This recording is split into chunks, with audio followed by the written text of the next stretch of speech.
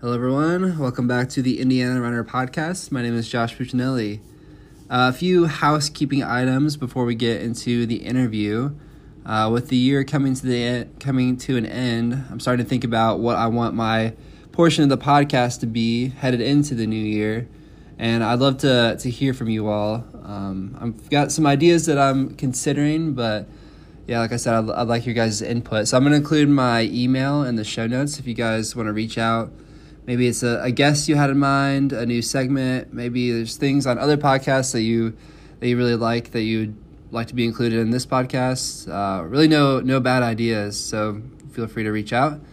On another note, I don't have social media personally, but I created an Instagram to reach out to potential guests. And I decided to keep the account and just use it for like coaching and podcast related stuff. So if you want to connect on there, I'll also put that info in the show notes. I want this part of the podcast to be as beneficial as possible to all of you, to the Indiana Runner community. So, yeah, definitely reach out. I'm excited to hear from you guys. But that is about it, and we'll get into the interview. The following is an interview with Aaron Crague. Aaron is the head boys cross-country and distance coach for Valparaiso High School. During this interview, we cover Aaron's background in the sport, his coaching journey, and explore the topic of coaching to develop the person, not just the athlete. Aaron is a super down-to-earth and genuine guy. I really enjoyed coaching with him, getting his insight on culture and developing his athletes as more than just athletes.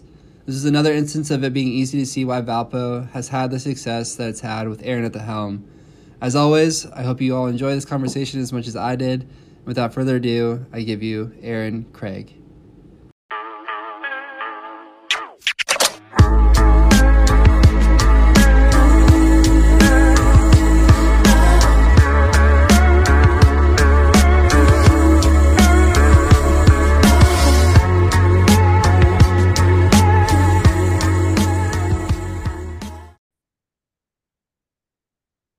All right, Aaron, welcome to the Indiana Runner podcast.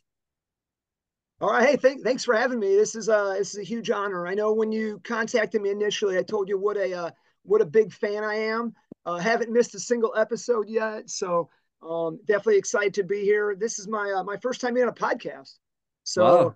yeah, man, I'm excited about that for sure. And now, whenever I go to like a social function where they say, give us like a cool fact, I'll be able to say I've been on a podcast before. So There we definitely go. excited to do it. It's a huge honor. And just as we get started, man, I want to thank you for having me on and thank you for doing what you're doing.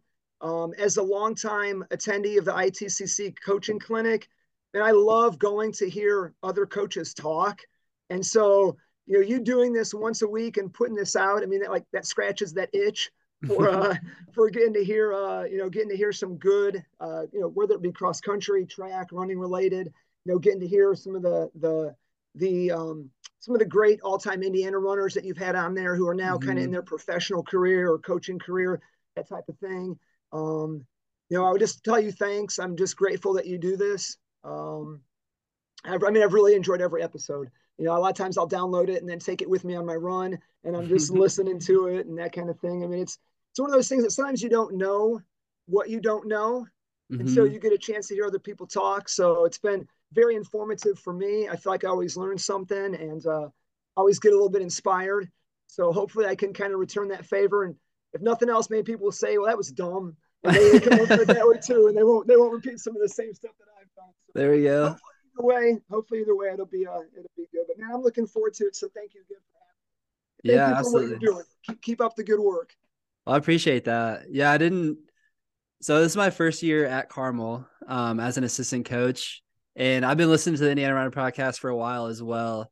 I also listen to a bunch of other podcasts too, and I really like the interview, style format of a podcast. And so I was like, that'd be kind of cool if they did that on the Indiana Runner podcast as well. And so I threw out the idea to Colin, and he was all about it. And I didn't know what to expect at first because I've never done anything like this, and a lot of my guests have never been on a podcast like yourself. But it's been really cool and really I don't know. I've been blown away by every episode. I don't know what to expect, but I'm always learning something. And yeah, Yeah, I that's appreciate really the cool. kind words. Yeah, that's really cool. I mean, you seem like you've got a natural gift for it, or you've taken on naturally to it. So, yeah, it's really awesome. Like I said, I mean, I'm glad that you're doing it, and I think Anybody listening should be able to get some good stuff out of it. So keep it up, keep it up. I appreciate that. I feel like I'm my biggest critic. I'm pretty like hard on myself. So I appreciate those words. It means a Yeah. lot. Well, you're in the right profession. Coaches usually are. We are Yeah, our own harshest critics most of the time. for sure. All right. Well, we're gonna open this up with a little tier talk like we always do. This one's I don't know, it's kind of lame because you can there's only four options for it. But we're gonna we're gonna do best season of Yes, the yes, year. yeah. Do you want to start? You want me to start? No, you go ahead. You go ahead. Mine has a little bit of twist to it, so I'll let you go Okay. first. All right. So my number three is summer. Um, I don't even know what to say about it. I like warmth. I prefer the warmth. Yeah, heck yeah, it's a Um, solid pick. yeah, for sure. The peak of the summer, not the best when it's super hot, but um, yeah, summer number three. Number two Okay. is spring. So my number two and number one are kind of tough because I feel like in Indiana, like these seasons are really short. I feel like they last like 2 weeks. Once you think it's here, they're gone. Number two is spring.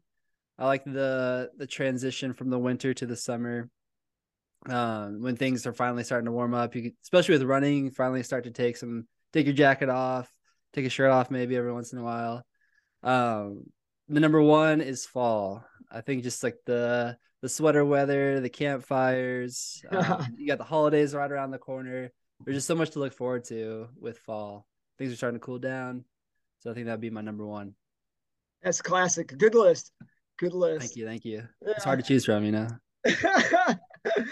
Yeah. So, like you said, only four options, obviously. So Yeah. that means if you pick the top three, that means obviously the last one has got to be fourth. And I hmm kind of didn't, I didn't want to kind of go like IHSA state cross country meet this year where, they kind of just left out those last teams. I mean, I felt so bad about that those, so I had to go with number four, honorable mention. I want to get this season some love. hmm And I actually did mine, like I said, with a little bit of a twist. Okay. Okay. So I thought like running podcasts, running website, running fans, running, all that kind of stuff. How can I tie hmm it into running? So I went with the seasons based on the running season. Okay. How it Okay. relates to running. All right. And For sure. kind of like my favorite, like I guess if you think about like the four seasons, like how you would like with the races and running and things like that. So it's kind of tied into that. So Okay. my number four coming in honorable mention is spring. All right. And Whoa. of the four seasons, I think outdoor track was my fourth favorite. Okay. If Oh, you kind of interesting. if you're kind of ranked them all. I mean, I love track, don't get me wrong, but it was not my favorite of the four, I guess, kind of running things to do. hmm It also kind of ties in, like you said, with the weather, especially up in here in Northwest Indiana. Spring is Mm, like 2 weeks, and it comes yeah. like in the middle of May. So, I mean, most of our track meets, it's 41 degrees, like a light Yeah. rain, overcast. I mean, so like you said, I don't think we get much of what actual spring might be in some areas, um, but I did it based more like on I said like outdoor track is my fourth favorite. So All is right, that to run or to coach or both? to run. To run. To Okay. run. Yeah. Okay. Yeah. When I was a kid, I look forward to it, but it was the one that if I had to say what I look forward to the most, all Hmm. the other ones I would look forward to more than outdoor track. So Okay. yeah. Yeah. All right. So coming in at number three, okay, would be the summer. All right. Okay. And then in the summer, you got your summer road races. For Okay. sure. And as a kid and in college, I always loved a good summer road race. Just roll up on a Saturday morning, pay your $15, get your t-shirt, Yeah. put your bib number on, go out and run a 5K or a 10K, or they would have, other off distances. You do a 4 miler randomly, or, find a hmm 2 mile road race or something. And, you just go there with your teammates, have a good time. Usually have like a good post race spread, where you're getting some good fruit, some fruit Yeah. cookies or tons of Gatorade and all that kind of stuff. So always look forward to doing that with the team as a kid and having a good time with that. So um, then from the other standpoint, like you said, summer you get the nice weather, you can get out there and it's good for training and hmm always kind of signals like the start of cross country, I guess. So Yeah. uh, True. from a that kind of standpoint, that's like an added benefit to it. hmm All right, number two in a narrow upset, because everybody likes an underdog, is Yeah. winter. All Okay. right. Okay. So we're going with winter. And okay, that's because my second favorite season to do was indoor track. Really Yeah, I interesting. always loved indoor track. I love Hmm. the small facility. Love Hmm. the getting in college, especially to run like on some bank tracks. Yeah, that Hmm. was different. It was unique. It was super cool. The venues, because they were kind of smaller, there was like that more intimate feel. And the fans were like literally on top of you in some places. Yeah. People walking across the track to get to their event.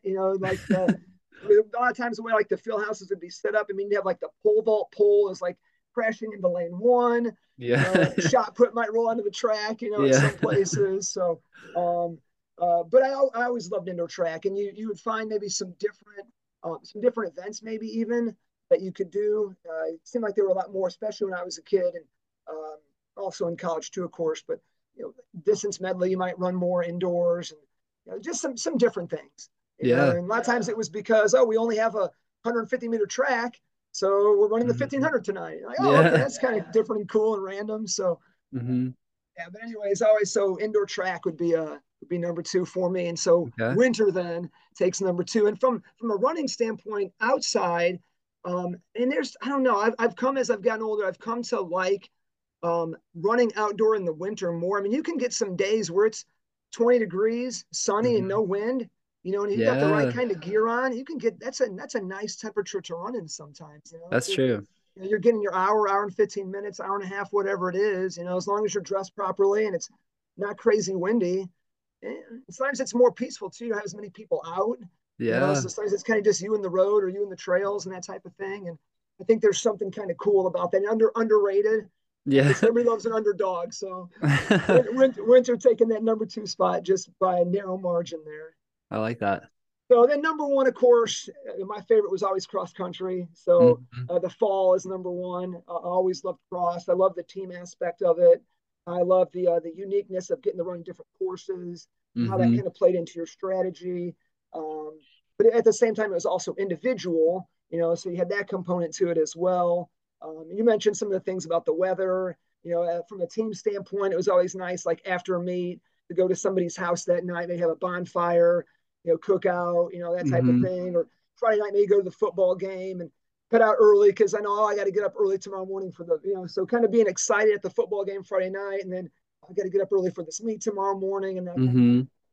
Hmm. Kind of all the things that go along with it. You mentioned the change in temperature, which is nice for training. Those cool mornings, and then it kind of warms up in the afternoon, but then it kind of gets cool again at night. So, all that kind of stuff. But mainly number one because I was always cross country was always my favorite. Okay. That's a good list. I Yeah. think I think maybe one of the worst parts of running is like the first 15 minutes of a cold day. But Mm-hmm. I agree, like once you warm up, once you settle in, it's nice. It's Yeah. better than you think it would be. Yeah, you start cruising and you get a little bit of a body heat worked up, some little temperature in there, and yeah, it's not too terrible. As long as you're dressed properly. Now, you and I, we both obviously work with high school kids, Hmm. so a Yeah. lot of times they're going out there in their shorts, their split shorts, and it's like Oh 18 yeah. degrees, and they come back and like, oh, I'm cold. Well, why don't you put some Yeah, tights on or some long pants or something? for sure. It's definitely like it's a lifelong journey to learn like what the appropriate clothing is. Because even like when I look at the weather, I'm like, I think I know what I should wear, but sometimes it's too much, sometimes it's too little. It's definitely a learning curve. Yeah, yeah, for sure, for sure. Cool. Well, like I said, I appreciate you doing this. What kind of, I guess, tipped me off to reach out to you for the interview was a post on Indiana Runner by Beeve22. I assume you know who this is, but I don't know who it is. But so kind of the theme or the direction I want to go with our conversation is I want to get your background, how you got started in running, your coaching background, things like that. And then this post on Indiana Runner is kind of where the direction I want to go. So I'm gonna read it, and then if you just kind of want to, I don't know, we'll go from there after I read it. Yeah, yeah, for sure. So he said, I'm certainly biased as he's a friend of mine, but Aaron Craig is at Valpo is just a great human being. You would 100% want him helping mold your adolescent into a young man. Was a great runner himself, is a great leader, and cares so much. AC, you are the man. Um, so for me, it was that middle sentence that really stuck out to me because that's kind of my motivation as well. When he said you would 100% want him helping mold your adolescent into a young man. I think I mean, with all sports, but maybe especially running, I feel like it's a great tool or vehicle to teaching young people and people alike different lessons, discipline, um, and being a coach, you have the opportunity to, I don't know, use that vehicle to help mold young people into people of character. So yeah, would you mind just kind of talking Yeah, on no, this? I agree with all that, and especially at that time in their life, Mm, you know, when they're at a time that that kind of stuff is very important to them and needs to be important to them. So yeah, I definitely agree with what you're saying there. Going back to Beef 22 though, that hmm is Jerry Drever. He's a Valpo High School alum. When I hmm was a kid in high school, we were kind of competitors against each other, and we become friends over the years. And I actually, this past summer, I worked with him. He owns a lawn care business, and Okay. so he was looking for some extra help. So I'd do morning practice with the boys, and then I'd go mow lawns with him in the afternoon, then come back to Wow. afternoon practice. And I think he's just saying that really to butter me up. He doesn't want to lose me as an employee because I did a lot of the push mowing, and he doesn't want to lose somebody who did a lot of the push mowing there. So I think he is exaggerating a little bit. But no, hmm Jerry's a great guy, and we've been good friends and all that. But like you were kind of getting back to what you were saying though, there is that yeah, I definitely think um, you know, with the opportunity that we have as coaches, you know, we spend so much time with these kids, and you know, you think about, you know, you may have a morning practice, maybe it goes for an hour or something before school, and then you have practice after school for 2.5 hours or something. Then you're with them on a Saturday, you know, arrive at the high school 5:30 a.m., 6 a.m. You got a 3 hour bus ride. You know, you're at the meet for 4, 5, 6 hours. You get a 3 hour bus ride home. And when you think about hmm it, it's a lot of time. And it's at a time in a kid's life when um, it's a tough time for a kid hmm being at that high school age. They're kind of getting to the point where they've got to make some tough decisions maybe going forward in hmm regards maybe to college and if they're going to go or not. Are they going to go into military service? Are they going to go into a trade? Are they not going to hmm do anything? Are they going to get right into a job? So they're at a tough point from like the future quote unquote is kind of like looming, Yeah. and they've got all the pressures of that just high school brings. I mean, it's a tough age for kids, and being in that coaching position, we are, um, I guess, lucky, or we get the opportunity to kind of help direct and help maybe mold and um, just give some input, give some support, give them a place where they can hopefully learn some things that have application not only in the sport, in general, but then they can also then carry over to, to life itself, and hopefully think lessons that they'll learn here about facing, meeting challenges head on, hmm about willing to push yourself, whatever aspect it is, being a good teammate, being someone that's dependable, being someone that's accountable, all hmm that kind of stuff. So, yeah, I definitely agree that, like you were saying, I mean, as coaches, we have get a good responsibility to a big responsibility to hopefully get to play a positive role in the life of whether it's young men or young women, as they're kind of trying to make sense of who they are, what their identity is, and what they hope to be and do, and kind of play that small role going forward. Yeah. Yeah, absolutely. I feel like it's easy to forget what a pivotal time it is for them. Mm-hmm. Just being being on the other side of it. You're not too far on the other side of it, but on the other side of it. um, when we have our own things going on in our own lives, we're trying to figure things out for ourselves. But yeah, it's such a awesome privilege and responsibility.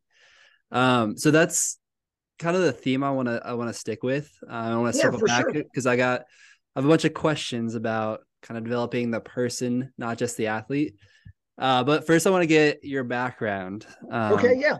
with running and then with coaching. Okay. So, how'd you get your start in running? Yeah, where did it all begin? All right, so I was kind of late to the sport. I actually didn't start until day one. Okay, day one of the official season, freshman year. So Whoa. August, second, third, fourth, whatever that would have been, 1994. Just rolled to practice. I had no prior experience with the sport at all. And Okay. I was that kid who was there like in jean shorts or cargo shorts and a Blackhawks baseball cap, and didn't have running shoes. And I remember the very first practice, the upperclassmen boys there, they were talking about Steve Prefontaine, and I Okay. thought he was a kid that ran like at a different high school, and that just shows you like where I had no history with the sport. So Hmm. I grew up in Dyer on the north side of the Lake Central kind of boundary lines, and went to a small parochial Lutheran grade school in Munster. My cousins lived down the street, and they had gone there, and they were a couple years older, and they liked the school. So family ties. We went there also. That's where we had church. Church was there and all that kind of stuff. Hmm. So you're talking like maybe my graduating class. I mean, it was a K through 8 building. The Okay. graduating class was maybe 30 kids, Wow. maybe 30.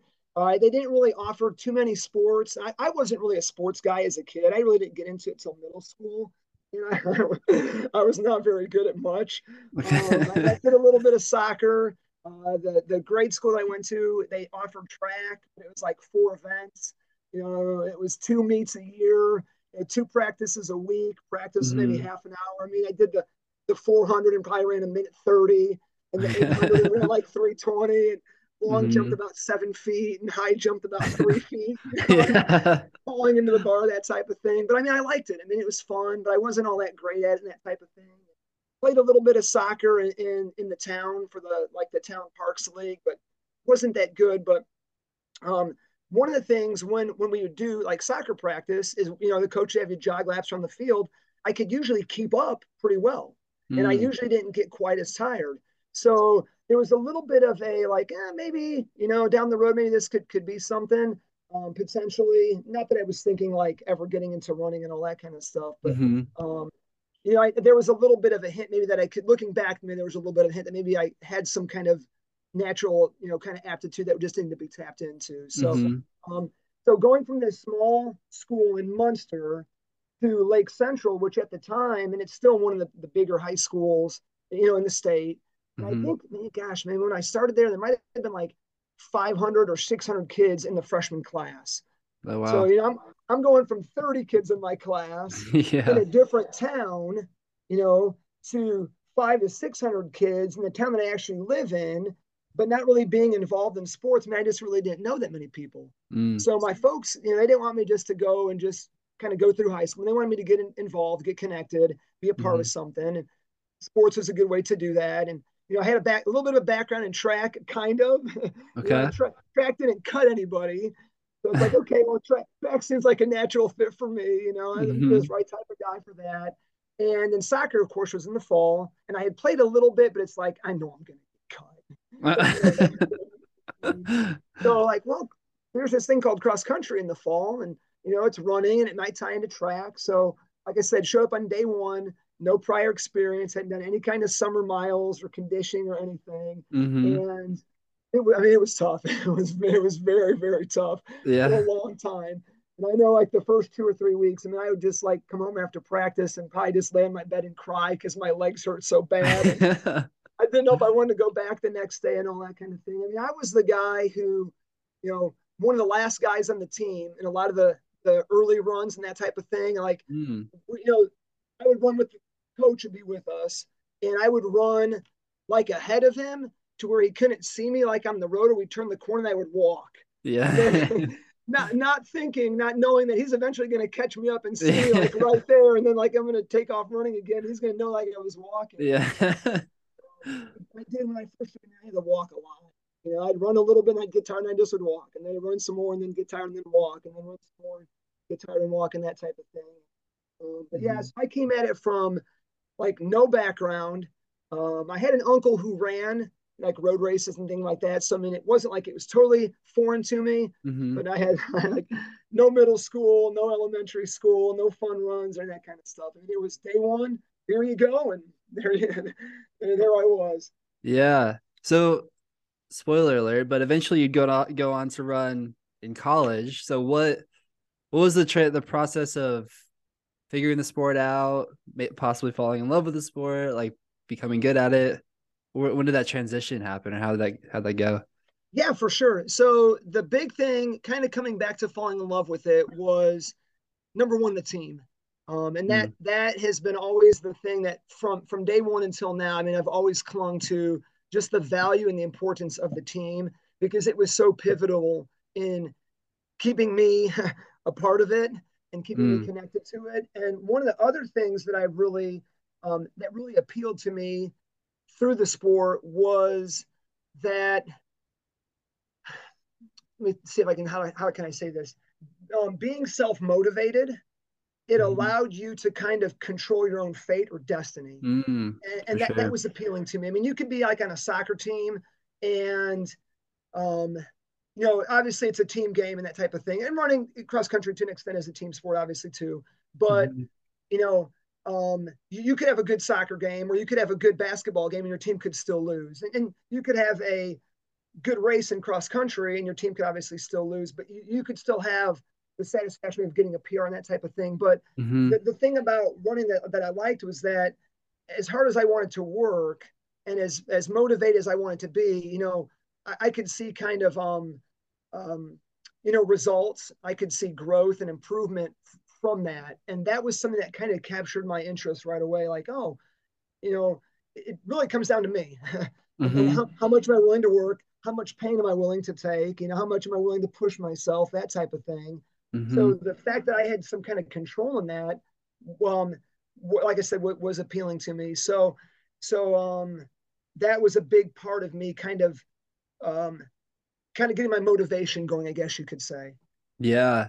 Was there a specific moment, maybe a workout or a race where things like really clicked, where you're like, okay, I'm actually pretty good at this, or No, I wish I could say there was, but there wasn't. I think it was just a gradual process. So mm. when I started, the very first meet would have been like 2 or 3 weeks after the season had officially began, like it is now. And Hmm. I would just badly out of shape. And I remember that the first 3 or 4 meets, I actually walked in the meet. Oh Because wow. I just it was almost like a workout, like run a hard mile and then walk for like 2 or 3 minutes, and then run a hard mile and then walk for 2 or 3 minutes, and then run. So I know my first couple meets I really struggled with just because I had no base, no foundation, that type of thing. But one of the things, kind of going back to kind of controlling what you did, I looked at where I was at in the team, and let's just say I'm just gonna make up a number. Let's say there were 25 guys in the team or 30 guys. Okay, I was number 30th man of the team. It's like, Okay. okay, well this kid, he was 29th, he was just ahead of me. What if I just start running with him in practice? Mm. So that became my first goal. Like, well, I'm just going to try to get the guy ahead of me, and try to run with him.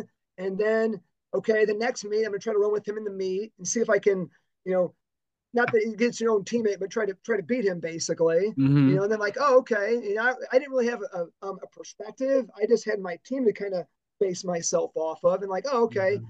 Well, I was ahead of that guy, so now I'm 28 on the team or Hmm. 29 on the team, so I'm going to try to run with the next guy. And so I kind of used the team to kind of like almost like work my way up the ladder, I guess you could say. Yeah. Trying to each week try to get a little bit better just by trying to run with the guy who had either been just with me or just ahead of me the previous week. Hmm. And again, that was very motivating to me because I could kind of see. And when you're first kind of in the sport and you're coming from a background of nothing, you can Hmm. make some pretty good improvements right away. Yeah. And then you kind of get to a level where you're obviously at a high level and you don't see quite, the time, the time doesn't come off Hmm. quite as much, to the extent that, oh, here by a minute, you know, Yeah. a guy running, 15 flat or, 14:30 or something, they're not PRing by a minute, they're PRing by a couple seconds maybe. But, Right. you know, for a beginner, I mean, that was very motivating also. Like, oh yeah, I went from 23 something to 22, 10 or something like that. So seeing that also helped keep me motivated and trying to beat that time. And again, as a person who is a back of the packer to a middle of the packer, those things help to motivate me to keep pushing and working and all that kind of stuff. So that kind of got me going. When the season ended, I was a little bit outside the top 12. I actually had one race where I finished like as the 11th man. And I thought, oh man, surely I'm going to maybe get on the sectional roster, top 12 now. But, again, as a person who was new to the sport, I didn't realize, like, my coach had the wisdom, obviously, like, look at the big picture. Like this dude, he's only been in there once. All these other guys have been in there they've been more consistent. Mm-hmm. But that motivated me then to continue to run during the winter. And some of my teammates were doing back then. It was AAU. I know now we got Nike and Foot Locker and Running Lane, all Mm-hmm. these other things that are going on that. But back then it was AAU, and the AAU meet that year happened to be in Hammond, which obviously is pretty close to Northwest Indiana. So Yeah. that kept me going. October, when the postseason would have started, the IHSA tournament, and November and early December. Well, as a person who's new to the sport, all I really needed was just more running. Mm-hmm. Just got to Mm-hmm. get more miles in. Just got to be more consistent. And so, just getting into shape and doing it more helped out a lot. And I know at the AAU meet I ran pretty well, and that kind of for me for me probably high 17s or low 18s or something like that, which was very motivating. So that got me going during the winter. Was this still And freshman year? still freshman year, yeah. So So you chopped off like 5 minutes throughout the yeah, season? so something like that. Yeah, Oh, yeah, from the wow. beginning of the season to the end. So like I said, I mean, looking back, I probably had some aptitude that I didn't realize just because Mm-hmm. I had never known it. Mm-hmm. That once I kind of started getting into it a little bit more and applying myself, and getting motivated, and then you start again, just start consistent training and all that. So the AAU was over like in early December, and my dad, he was a big motivating factor for me also. He was working a job like at one of the mills, essentially, up in the area. And he would get home from work and he'd get his bike out of the garage. And like Okay. through December and January and February, he just would ride his bike and I just would follow him. And then there was like no workouts or training. It was just basically get out every day. Mm, And that taught me the importance of consistency. And in mm, doing it, even when I didn't feel like it was snowing, it was raining, it was windy, but he'd come home and I knew that he was going to come home and make me go for a run with him and that type of thing. So mm-hmm. that kept me going. And I don't know. I think nowadays, I think more kids are running year round. Back in the Mm-hmm. mid 90s, I don't think it was as big of a thing. I just Mm, don't think, I think kids were running more just like season and season, and mm-hmm. more kids weren't running like the year round type of train that they are doing now, even if it's just easy miles, you know. I think more kids are doing it year round. So I think I was able to kind of say catch up, but make up some ground on kids who just weren't doing it. And Mm. so that got me um, to not only improve, but it also got me a little bit closer to some teammates that had been maybe ahead of me, that type of thing. That I was able to start keeping up better on runs, and Yeah. from then I started to get a little bit of confidence, like, oh, I can kind of hang in there now, you know, and from then it was again just kind of getting better workouts and again continuing to build consistency and all that type of thing. Yeah. So being a coach now, do you have kind of a soft spot for the person who shows up on day one or maybe isn't as good or yeah. Always, always. Yeah. I've always tried to remember where I came from and Mm, never lose sight of that. Those guys are, gotta remember your roots. yeah, for Those guys sure. are where I started from and worked my way up. So yeah, I definitely do. That's Definitely. cool. So as you continue to progress, when did college come into the picture? When did you think about yeah, possibly continuing running in college? I'm gonna say it was probably like in the sophomore year, maybe the spring of my Okay. sophomore year. Um, so during fall of sophomore year, Lake Central, where I went to school, we qualified for state. And it was really cool. It was the first time that we had done that in a number of years and got to run the state meet as a sophomore. And so that was really motivating. So then I was looking forward to track. And like I said, I had done some other sports and wasn't very good at them. Um, I said I played a little bit of soccer, played a little bit of like intramural basketball. I actually played a little bit of hockey too. Really? Yeah, and I liked it. It was fun, but I wasn't very good at it. And it was kind of at that point where I realized, like, okay, I might have a chance maybe to do something with this further down the road. And it started to become kind of a like, well, we'll see how this goes. Next year as a junior, that will be more telling and that type of thing. I'm the oldest of five kids, and my dad's side of the family, I was the first like cousin, I guess you could say, to actually graduate college. Oh, So cool. on my dad's side of the family, um, a lot of my cousins and things like that had either gone to trade school, just hadn't gone to college, that type of thing. And my dad, he always, got to go to school, got to get your education, that type of thing. Mm-hmm. But coming from a family that was a little bit bigger, just really didn't have a whole lot of money. And not that we Mm. were, I mean, I never like was in want or need that type of thing, but um, it was a thing where I knew that like if I was going to go to school, I was either going to have to get a job or get a Mm-hmm. scholarship. And it's like, well, I don't really want to get a job. Yeah. Sounds like work. I got my whole life to work. I'd much rather continue to run. That's way more fun. Being on the team is a lot more fun. So, Mm-hmm. and that motivated me to, I knew I wanted to go to college and get an education, set myself up for, the future beyond, high school and running and all that type of thing. And Mm-hmm. running was a good way to, and I liked it. It was fun. I had goals I wanted to accomplish and things like that. So, again, I think it was a process gradually as opposed to like, oh, light bulb, and yeah, I want to do this. I think it just Mm-hmm. kind of became a thing where it's like, yeah, I think maybe I can do this. Maybe this is something for me.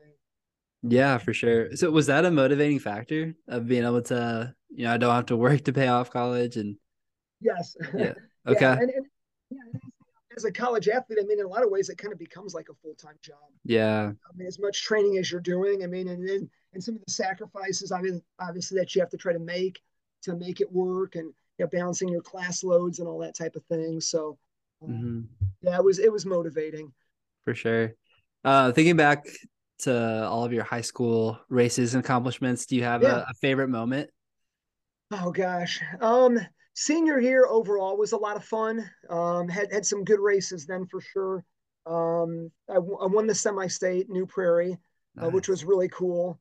Um, the slowest winning time I think in the history of the meet. I had a really good talent I think in high school to be in the right place at the right time. Mm. To be born at the right time that I could be there. The state meet that year was the first year that it was at IU Bloomington, Okay. and I finished seventh there, which I was really proud of. But like my time was like 16:20s. you know, Okay. I, 16:20s now. I mean, that would get you maybe like about 50th or 60th. Yeah. Obviously, I think IU Bloomington being the first year, with as challenging as that course was, I think um, not a lot of people were prepared for it. The years prior to Hmm. that, the courses were a good bit flatter, and not that I was more prepared for. I'm not trying to say that or by any means, but um, I don't know if that leveled the playing field out a little bit or Yeah. what, if it favored my racing style or whatever. But yeah, so senior year that was really great. Got to run the state meet that year on track. Finished fifth in the 2 mile, which was really cool, or the 3200, which was really cool. Hmm.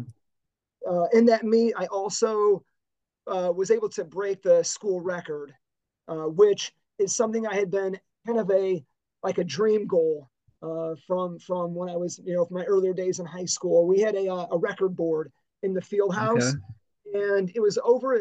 This is gonna sound kind of funny. It was over. So they're like this long row of doors. You can imagine like a gym. Hmm. Obviously, like for fire safety, there's like about 15 or 20 doors going out in and out kind of quickly and that type of thing. Hmm. And there was this door that had the record board over it Hmm. on one side. On the other side, it was the picture of the uh, Lake Central team that had finished second at state in the Okay. early mid.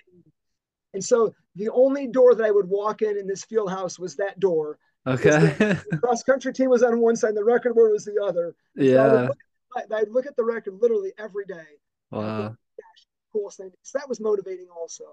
And senior year state track meet, my last race of the year, I was able to get, and I got it by just a little bit.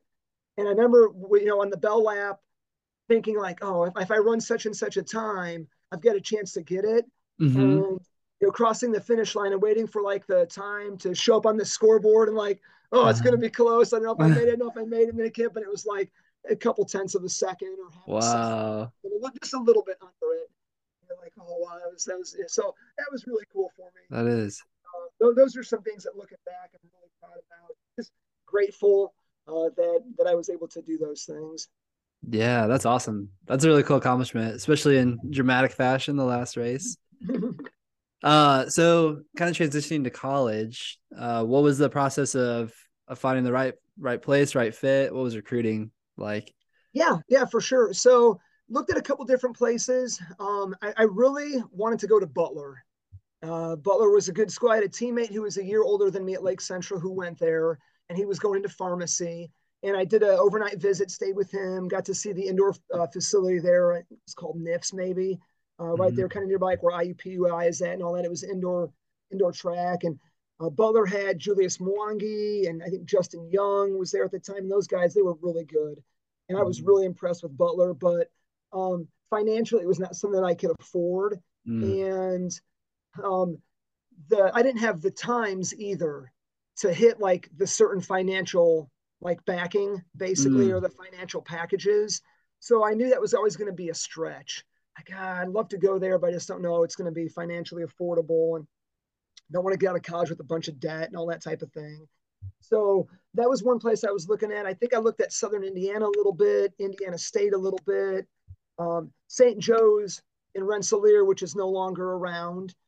They closed a few years back. I looked there a lot. Talked to the coach from Valpo University, obviously, and then also say Detroit Mercy maybe. And so I talked to a handful of different coaches, did a couple visits, a couple overnights, which I would definitely recommend anybody who's thinking about going to college and running collegiately. I would definitely recommend them to do like an overnight because you can kind of get to know the team a little bit, get to see what the campus life is like, kind of get to experience it in a different way. I mean, you can go for an hour or two for like a little tour, and you kind of get like all the highlights and all the, but I mean, going there and kind of seeing what's the like the life like of this place. Is it a good fit for me? I definitely think that it's an important thing to do. So, yeah, talk to a bunch of coaches and that type of thing, and in the end, VU is the one that I end up picking, and um, I definitely think it was a good fit for me. Yeah. How was the transition to Valpo? Yeah, how were how was freshman year? Yeah, I don't think it was too much of a stretch. When I got to VU, the mileage I guess was a little bit lower, so I was able to handle it right away. And my coach at VU was really good, and he was really good about um, progressing over the course of the 4 years that we were there. So I don't think I really had that much of a difficult transition to collegiate running. And I was pretty focused. I mean, running was kind of my my sole thing. So, Hmm. um, yeah, it went over very smoothly for me. I know not, Yeah. for some folks making that next transition, it's tough. I mean, I didn't run freshman. I didn't run in like any like eye popping times or that type of thing. But I was able to handle kind of the bump in mileage a little bit and the workload and that type of thing. So overall, it was a good transition for me. Yeah. Like you said, for a lot of people, running in college is almost like a full-time job, or maybe even more than a full-time job. Um, did you have any like questions if you really loved running with how much work you had to put in, or was it like I still love this, I still want to be great, I still want to improve, all that kind of stuff? No, it was that. It was that. Okay. I knew I was all in. Yeah, I knew I wanted Mm. to do it because I still had some goals. I had never, as a high school kid, I never broke 16. So that was Mm. one going to college, like, it'd be cool to break this. I mean, break 16, then you break that. Then it's like, okay, let's try to break 15, 30, and, setting these different goals and barriers and that type of thing. Um, we had goals for the conference meets, trying to place all conference or, compete well in events and that type of thing as well. So, um, and like I said, it was a good fit. And I definitely feel like I got a good experience out of not only the academic and campus life side of things, but obviously also the running side of things. Yeah. What were some of the highlights or lowlights even of your time at Valpo? Yeah. One of the highlights was getting to travel. I Mm. really enjoyed doing that. We were in at the time it was called the Mid Continent Conference, and it was actually very spread out. So Okay. the name might not be the most representative of what the actual conference was, but got to travel to some cool meets. We ran at Oral Roberts, which is in Oklahoma, and they Mm. hosted the indoor conference, which was actually hosted at Oklahoma University. The big one. Okay. The Sooners and all the Heisman's and getting to see all the trophies. Around we were there. And I get to do that. Got to go out to Stanford a couple times and race in Palo Alto. Got to race at Georgia Tech once, and down at USC one time, and Southern Utah was part of the conference, so ran out in Utah and ran at Utah State once, and so getting to travel a little bit was always I always look forward to that. I mean, it made for a long weekend, but flying out there, but some of the times like spent with the team traveling, hanging on the airplane, doing crossword puzzles on, in the, waiting to get on the plane, waiting for the plane to board and all that, and getting to hang out and stay in the hotels and just getting to know the teammates better. And Hmm. then, getting to still do, what I love doing, which was running and racing and that type of thing. And getting to see the country a little bit, meet some cool people and that type of thing. That's But awesome. yeah, it was good. It was good. I enjoyed it. I'm really grateful that I got the opportunity to do that, and would definitely encourage anybody, any kid who's on the fence, man, give it a shot. Go for it. It's a Yeah, lot of fun. for sure. What did you study at Valpo, and like what did you have in mind for after school? Did it change while you were there, or Yeah, yeah? it actually it did change. Yeah. So when I originally went to VU, I was thinking business. Okay. And I mean, I guess as a little kid, I always wanted to like work like at the Lego factory, or be an astronaut or work at Disney World or something. But as I got a little bit older, I wanted to um, basically I wanted to have like a sporting goods store. Okay. And when I was in high school, I always had a hard time finding like running shoes or spikes or that type of thing. I mean, Mm. running stores weren't really like a thing like they are now. I mean, you might find them like in a big major city, and I'd always be frustrated. I could never find like good gear. So I'm like, well, Yeah. I'm gonna have my own store and have all this cool running stuff in it. And I always it was more like a dream type of thing. So I took a Hmm. bunch of business classes, even in high school, accounting, marketing, business law, that type of thing, and started at VU in the business side of things. And there was a time at VU when I was taking a business class, and I can remember some of the concepts. Well, I could understand the concepts and I saw how they made sense Hmm. from a philosophical standpoint. I had a hard time like this just isn't me. For Mm. for example, you're in the business world. Obviously, one way to cut cost is to cut your staff. Mm. Essentially like letting people go.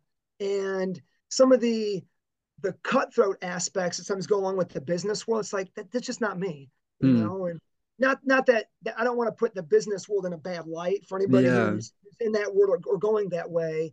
But for me, it's like I like to compete, but at the end of the day, like sports, it's just fun. You just Hmm. go on to the next, you go through life, and it was a game. We did our best, that type of thing. But I mean, Hmm. this was more like this is the real world creeping in now. Like I don't know if I can see myself doing this Mm. for forever, basically, or the next however many years. So um for me, I started to think, well, what did I enjoy doing, what did I like, other things I was kind of passionate about.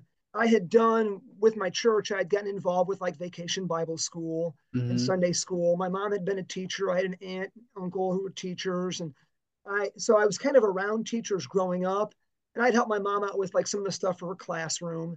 Hmm. And like I said, working like with the youth, the youth group, the kids, like through my church. It's like, I like working with young people. This Hmm. seems like it's enjoyable.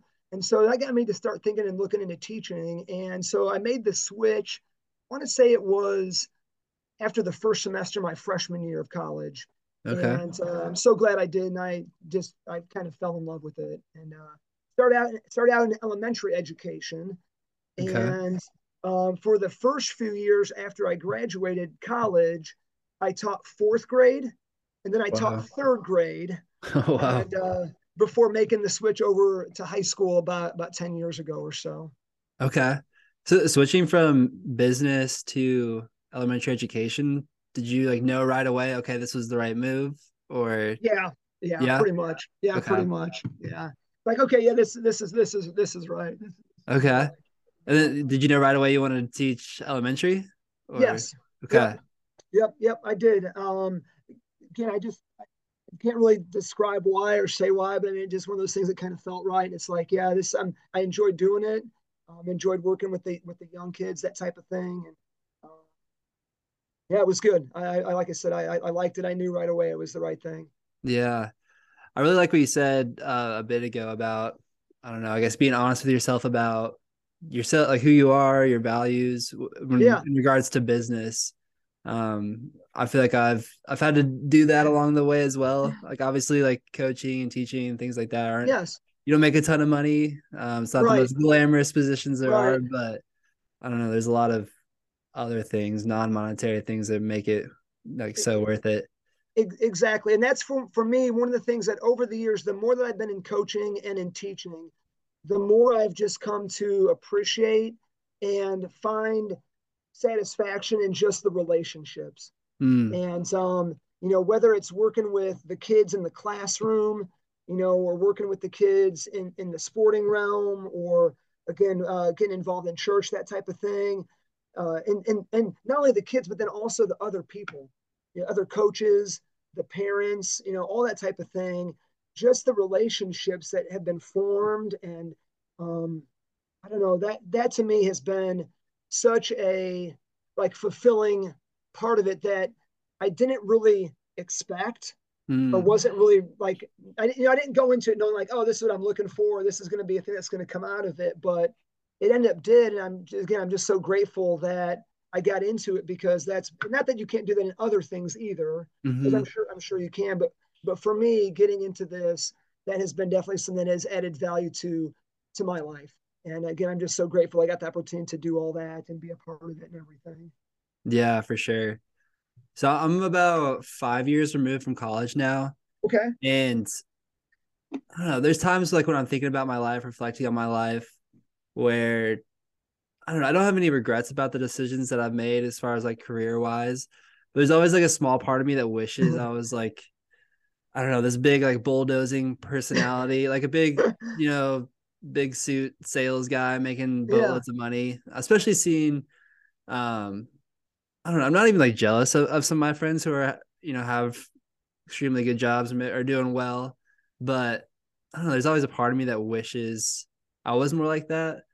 But then again, I'm so grateful that I don't know that I've followed the journey that I have and that I'm built the way that I'm built. That my life has led me to coaching and a desire to, I don't know, build into these young athletes to see them succeed. But yeah, I don't know. I feel like life, a big part of life is being honest with yourself, reflection. It can be tough at times though.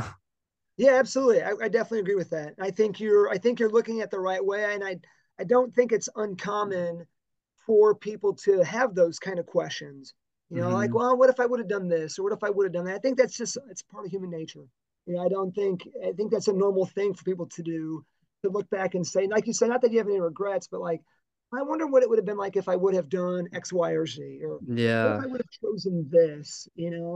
But at the end of the day, then you kind of come back and, like you say, you reflect on what you're doing and why you're doing it. And I think you're you're you're doing the right thing by being in the coaching realm. I mean, you've got a good personality for it, so I'm sure you are making an impact, in the lives of the young men that you're working with. So you're doing the right thing, trying. man.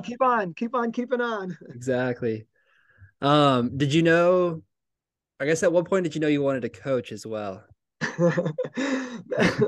That's funny. Also, never. I never knew that.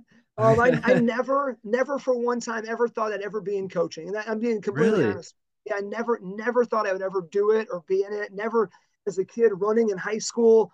Never as an athlete, young adult in college. Never once did ever cross my mind to ever do Hmm. any kind of coaching or any that type of thing.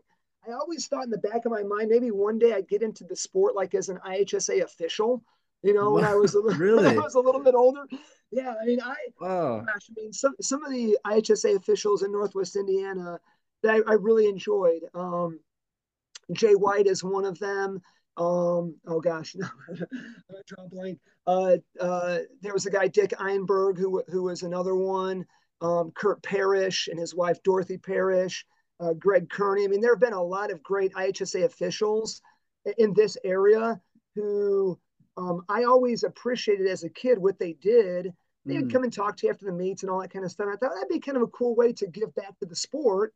When Mm. I'm a little bit older, I never thought that, again, it would, me kind of getting back to the sport or getting back into it would happen like immediately. So I said, well, one day, after I kind of had like quote unquote lived life, I'll be able Mm-hmm. to get back into it as an official. But so going to VU, there were a couple guys on the VU team that had been Valpo High School students who also went there, who I ended up becoming friends with, okay, developing a Mm-hmm. friendship with through the team. And so they had connections, obviously, to the high school. When I was at VU, VU didn't actually have a track. So we did a lot of our workouts at the high school. We Okay. jogged the 3 miles up to the high school for a warm up, carry our spikes, our trainer, our flats in our hand, and then, do our 5 times a K or 12 times a 400, whatever we were doing on the VHS track after their practice was done. Mm-hmm. And I kind of knew Mike Pro, who was the coach before me, who I ended up working as an assistant with when I first started here, because Mm-hmm. he was coaching the Valpo teams and I was running against them at Lake Central. And Okay. so, I mean, he kind of knew who I was, just because, again, I'd compete against his kids and all that type of thing. And so, kind of get these connections to Valpo a little bit. And now being at Valpo University, being in the area, I now I'm kind of like a local guy, and Yeah. I'm a Valpo guy kind of now in this area. But uh, Coach Pro, he would not take no for an answer. So he came to see me we had a house off campus.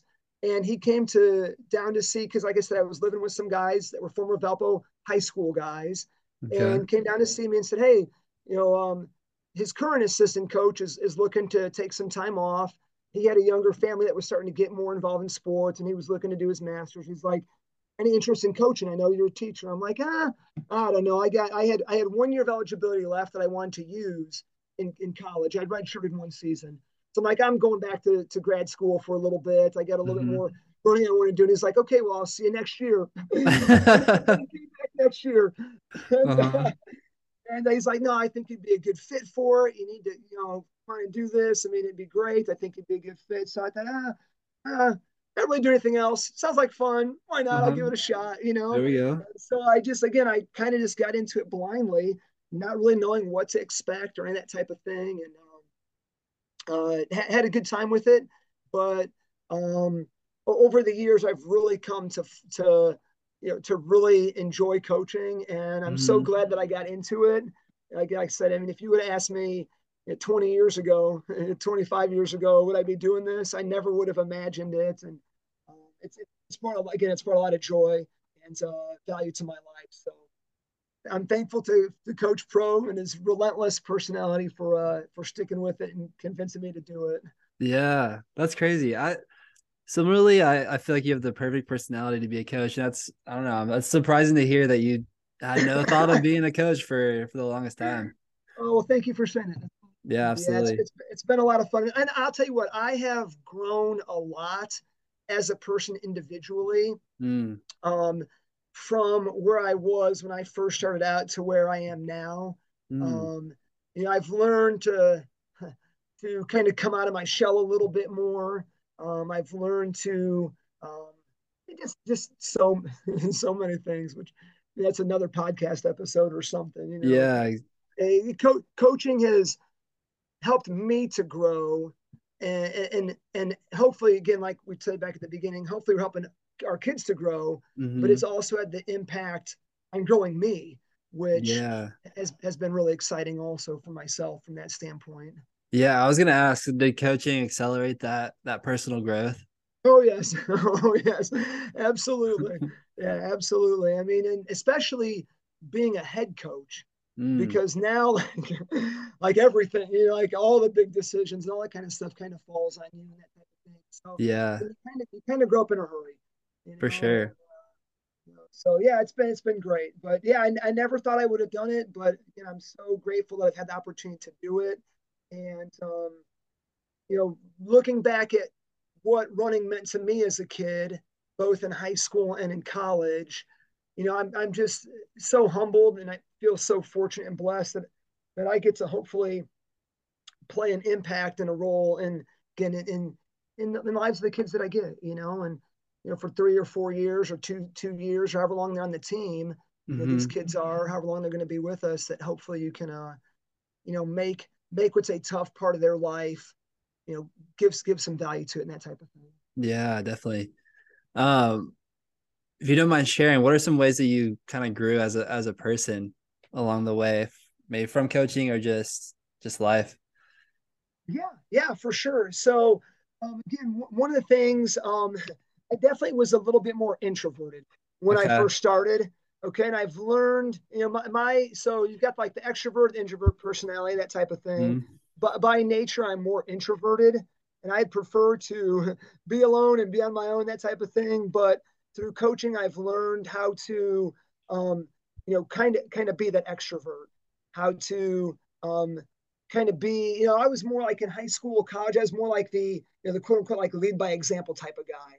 I Mm. wasn't like a vocal team leader, that type of thing, and I've learned now as a coach how to do that. I've learned how to, again, just how to kind of like manage, the team, and Hmm. being responsible for not only like what I'm doing, but also the 40 or 50 or 60 or 70 guys that we have, and Hmm. trying to find ways to hopefully motivate them, collectively as a group, but then also hopefully kind of individually as well. So, Mm. um, getting to develop that, um, again, that pouring into other people's lives, Hmm. again, using kind of the gifts and the talents that you have to kind of, again, um, put that forward into somebody else. So those are just a couple ways. Okay. I'm also very introverted, and I Yeah. feel like that's, I don't know, it's been like I don't know, ongoing journey of like on one side appreciating it, for the good things that it does bring. I feel like I'm a little more introspective, a little more, I don't know. The more you prefer time alone, the more time alone you have to think Mm-hmm. about Mm-hmm. life and whatnot. But mainly similar to how I wish I was like this big sales guy, and a small part of me does. I also kind of wish I was the rah vocal leader kind of thing, at times. Yeah. Yeah. Um, but and I feel like it's an area I could grow in for sure. But I don't know. I think it's also appreciating what you are. Yeah. Hey, well, give yourself time. That will come with time. It Mm, doesn't happen overnight. So just again, it will come with time. Give yourself time to continue to grow, and you keep being yourself. And that's the one thing I've kind of mm, found with coaching, is that you have to be yourself. You have to be who you are at that point. And I mean, the guys, again, they can kind of see. They can hmm. kind of tell who you are and that you're being honest with them, that type of thing. So For sure. Yeah, with you'll how much you'll time we spend with the kids, like they they know like who oh you really yes, are. they definitely know. They're good at, they can definitely tell when, when things are, fake or real and all that type of thing. So Yeah, they can definitely. they're really good at kind of seeing through that. So just keep being you. Keep doing what you feel is right, and you'll continue to grow in that way. Yeah, absolutely. So did you, I guess the first couple of years or maybe your whole time as an assistant, did you want to eventually be a head coach? And then how was the transition? Yeah, so I always thought that maybe someday it might happen. Um, I actually interviewed for a position early on in my as an assistant coach in my coaching, I guess, career, and I was offered a head coaching position at one of the local high schools, Mm, and for a couple reasons, I opted not to take it. And I actually, when I was assistant, I actually enjoyed being the assistant also. mm, And I always thought, man, while I'm the assistant, I'm going to be the best assistant that I can be, and mm, try to, support and, compliment what our head coach was doing, back him up as best I can, but and support what he's doing, but also try to offer, you know, um, my own personal, um, I guess, approach to it, or my own personal like view on the issue, and, again, try to hopefully just be that complimentary piece. And mm-hmm, I just had a lot of fun just being the assistant. And, I thought maybe someday I'll get into head coaching. You know, if and when he retires, maybe I try to interview for the position and see what mm-hmm. happens. But at the time being, man, I'm just going to be the best assistant I can be and have fun doing that. And and there was a lot of things that you could do as an assistant that, you might have that title assistant, you might be getting paid a little bit less, but I mean, you serve just as valuable a role, Mm, and um, sometimes I think the boys are more willing to maybe go to the assistant and be maybe a little bit more open and honest. I think like, oh, if I tell the coach I'm kind of hurting here, he might have me sit out, or he might have me yeah. do some cross training. And so sometimes that assistant puts you in a position where you can have sometimes a relationship with the athletes that maybe, not that the head coach can't have that, but sometimes you Hmm. kind of have a little bit different. They see it in a little bit different light. Not they don't see it as a coach, but they see it in a little bit different light. And you can sometimes have a relationship that maybe doesn't happen between the coach, the head coach, and the athletes also. So I think system's valuable, and I think if you're doing it, you can just keep doing it to the best of your ability. Yeah, I think that's so true. Like I've mentioned this before, but I have aspirations of being a head coach one day. But I don't know. I'm like trying not to wish away this season of life because, like you Nope. said, like I feel like the kids are a little bit more willing to be open with me in a way that they wouldn't with the head coach, for the reasons that you described. So I think yeah, you're spot on with that.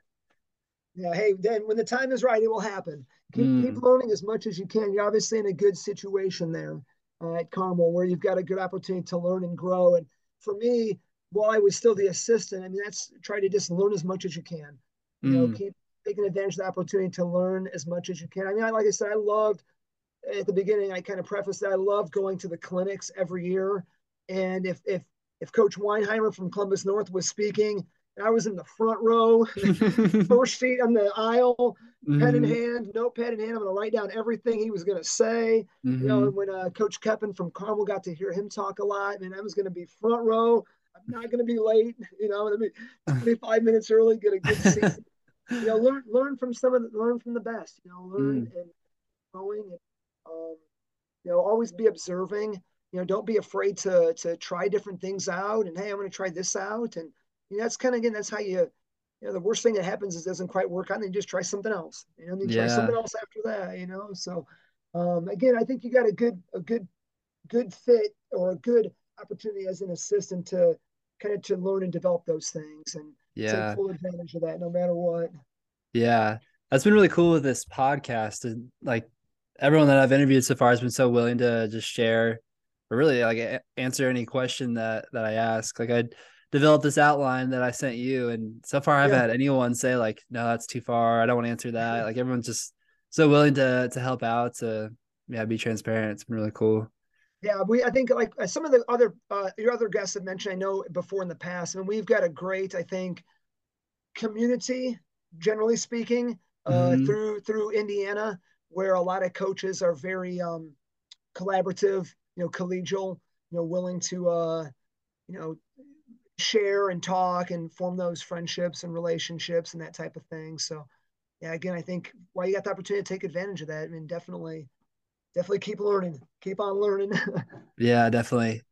Okay, so we haven't even gotten to the theme questions yet, and I know you want to get home to your kids as soon as possible. Do you want to do a part two? Do you want to keep going? I want to be respectful of your time. No, I appreciate that. I can go for a little bit more. Okay. Okay, cool. See how it goes. We'll see how it goes. Yeah. I don't know if I can, like I said, I don't know. Spooner, I know he went for a while. Maybe we'll. I don't know if we'll make it quite that far, but yeah, we can go for a little bit more. Okay, okay. Just let me know. Give me a little Okay. sign or something. Okay. All right. Cool. Maybe my last question about coaching. Yeah, for Um, sure. or yeah, I don't know. We'll just keep going. Yeah, go for What it.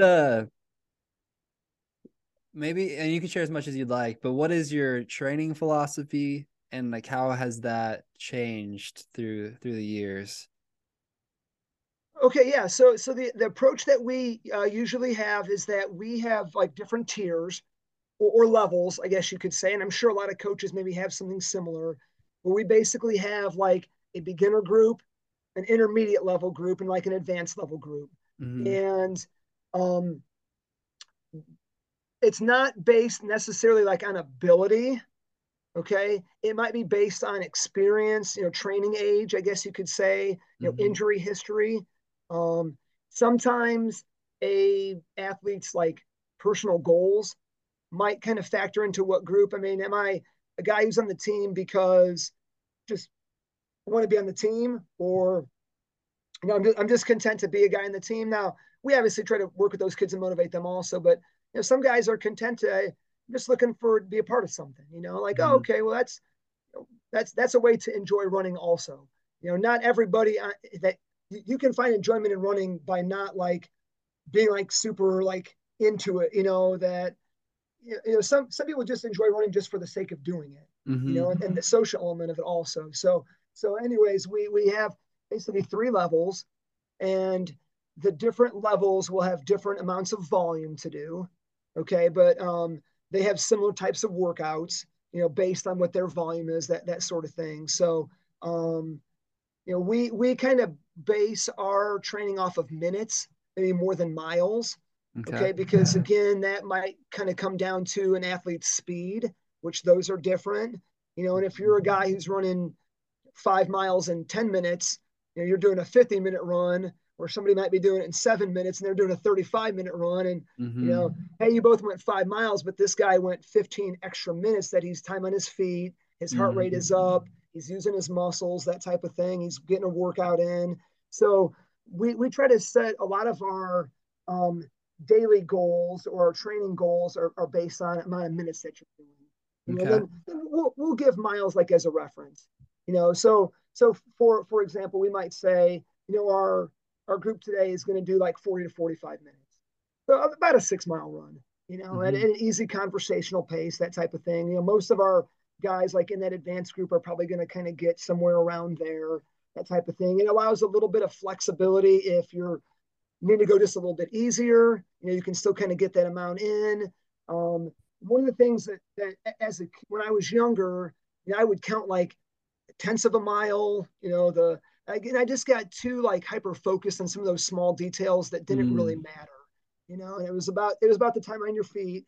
It was about getting your minutes, that type of thing. And Hmm. um, not every run you have to feel like totally dead from. Yeah. Some runs it's okay to feel like, oh, I'm not out of breath. It was just a good recovery day today, or an easier type of day.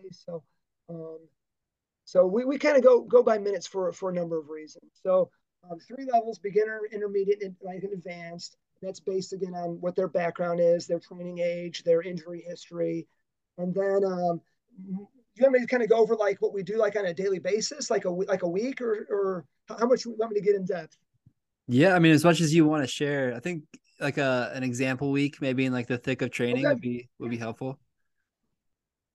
So typically on a Monday, what we'll do is we'll come in the morning before school.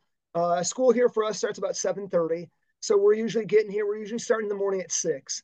So guys are getting here anytime from anytime from 5:45 to like 6:05. Okay, Yeah. practice starts at 6. Yeah. So we're getting here so 6:05. All right. Monday mornings we'll go into the fitness center, and we just our school had a referendum recently, and so we had some leftover funds that we were able to work on kind of rehab some space, and we have a really nice fitness center in place now. So we taken full advantage of that. We get in there on Monday mornings and we'll do some strength and conditioning type stuff. Um, Monday afternoon we will go for our long run, and that can be anywhere from again beginner to advanced. We might be going anywhere from 45 to 50 minutes up to 90, 95, 100 minutes. Hmm. So some of our top guys, upperclassmen that have been through the program over the years, might be getting in 13 to 14 Okay. miles. And we mostly that is um, fairly comfortable, I guess I would say, for the pace. Every once in a while, we might spice it up by maybe having it be like more progressive, Mm. where they get a little bit quicker but it kind of depends maybe on, do we have a race on Saturday, or how hard do we go on Saturday? What do we got coming up the next week? So we kind of modify based on what we perceive is the need, and how the athletes are responding to the other type of things. So Monday morning, we're lifting and we're doing a long run in the afternoon. Um, the last year or two, we have experimented with going back to back on Tuesday, Wednesday with some workouts. Okay, Mm. or quality, I guess you could say quality days. That's a better way to say it. So Tuesday morning, we come in before school and we'll get in a double. We'll get in some easy mileage in the morning, and that could be anywhere from 25 to 35 minutes. So you're Okay. looking at 3.5, 4.5, 5 miles, something like that. Then after school, we typically have been doing some type of like threshold run, threshold pace running. So whether it's like a continuous tempo, a progression style tempo, maybe like an out and back. Hey, we're going to go out, say like half an hour easy, and then you're going to come back and we want you negative split. Mm. Kind of go by feel. We might do like an interrupted tempo run where we may play with the pace a little bit and we run just a little bit quicker than what you'd kind of consider like your true tempo pace. Mm-hmm. But we break it up and give them like a minute or two recovery in between to try to get Mm. them to be just a little bit more uncomfortable to try to get Mm. used to handling just a little bit more of that feeling of, again, that discomfort that you might feel. So and we might do something like, say, like 3 times 8 or 9 minutes with like 2 minutes recovery in between. Mm. So essentially, for half an hour, their heart rate is kind of staying elevated. I mean, that little short break they're getting, their heart rate really isn't coming down, Mm-hmm. but it just gives them a chance to kind of catch their breath a little bit, maybe grab a sip of water. For anybody maybe who's kind of starting to drop off the group, it gives them a chance like to refocus and, oh, okay, I can get back on there to start number two. So they Mm. get back in there and, hey, keep that group together as best as we can, that type of thing. So we've done like a lot more like tempo running on Tuesdays.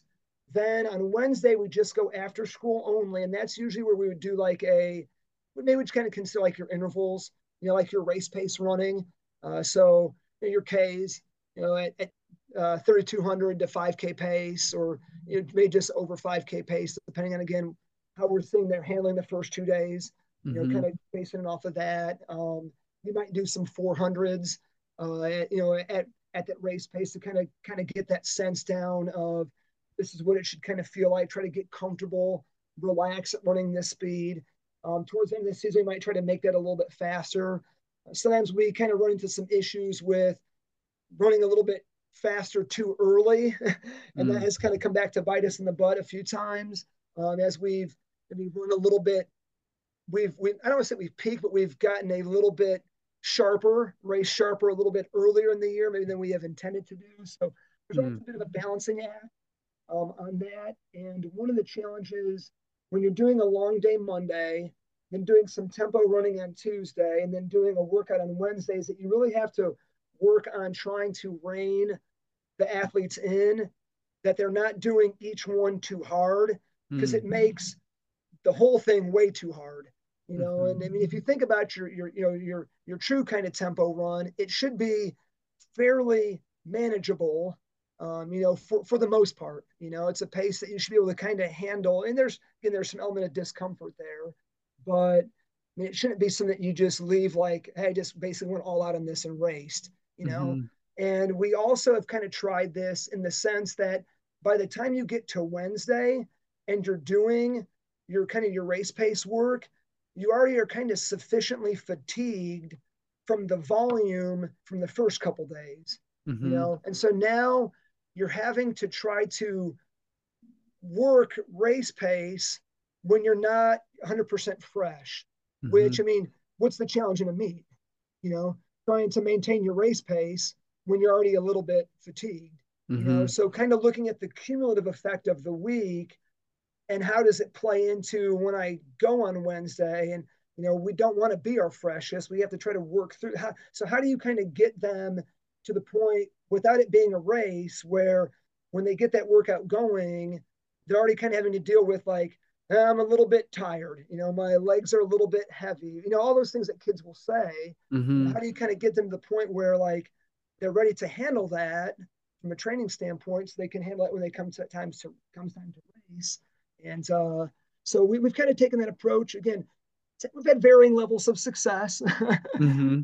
Some guys have responded to it well, and some have not so much. And so the verdict is not out on that one yet. We're still kind of experimenting with it. But then, anyways, Thursday would be easy pace day for us.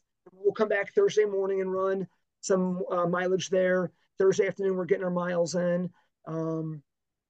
Friday, we go before school. and it's like easy pre-meet, little half-hour shakeout, some Mhm. strides on the football turf, that type of thing, and then they're off Friday afternoon. Then we race on Saturday.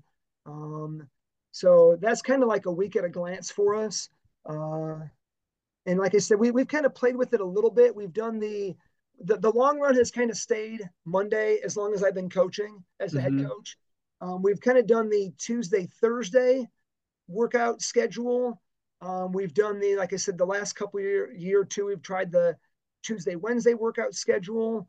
Mhm. Um, you know, uh, might try just the Wednesday only workout schedule. Hmm. So again, I'm trying different things, and we're kind of playing around with different things from time to time and seeing how it works and all that. Yeah.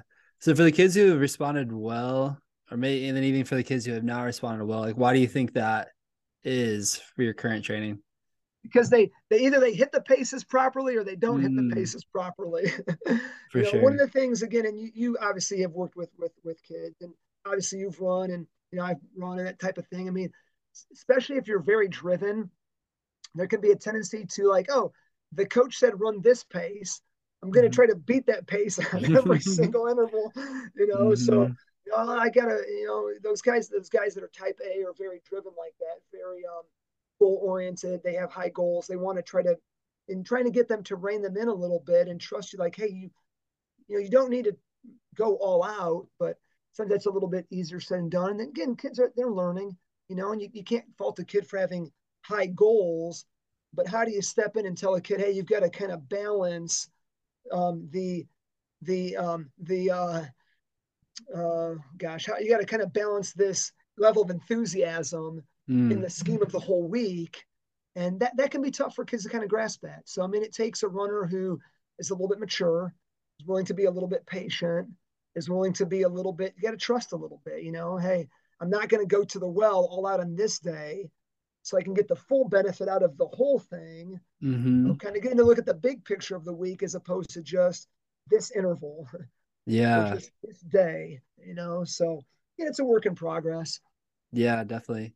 So this is my first year at Carmel, but my fifth year coaching. I was when I went so I graduated from Purdue. I spent Mm-hmm. 2 years with oh, I can't even speak now, with West Lafayette as an assistant, Oh, very and cool. then 2 years with Fishers, my alma mater, as an assistant. And one thing I've noticed that maybe one of the most challenging things to I don't know, to deal with, I guess, as a coach of a bigger team is that like group dynamic where maybe the best kid on the team and the 14th best kid on the team are like best friends and they always want to run with each other or there's just a big group of the best guys who maybe the best guy is really good like in our situation with Carmel. I mean, we have a good team, but our best guy is really really good. And then, the seventh, eighth, ninth, 10th are also good, but maybe they shouldn't quite be running their easy days with the best guy. And then maybe they probably shouldn't go out in the workout with the best guy, but they're like friends and you don't want to tell them not like they have to Yeah, run by themselves. I feel like, I don't know. Have you that's seen that? Have you found oh, any solutions to that? still looking. I'm still Yeah. looking. No, absolutely. I definitely have seen that. It's tough. Part of the thing about being on a team is that you want to be with your teammates. Mm-hmm. Now we as adults and coaches understand that sometimes, maybe from the training benefit, that you know I guess in an ideal world, I know Carmel, you guys have 120 guys, 130 guys, 150. I know you have a lot.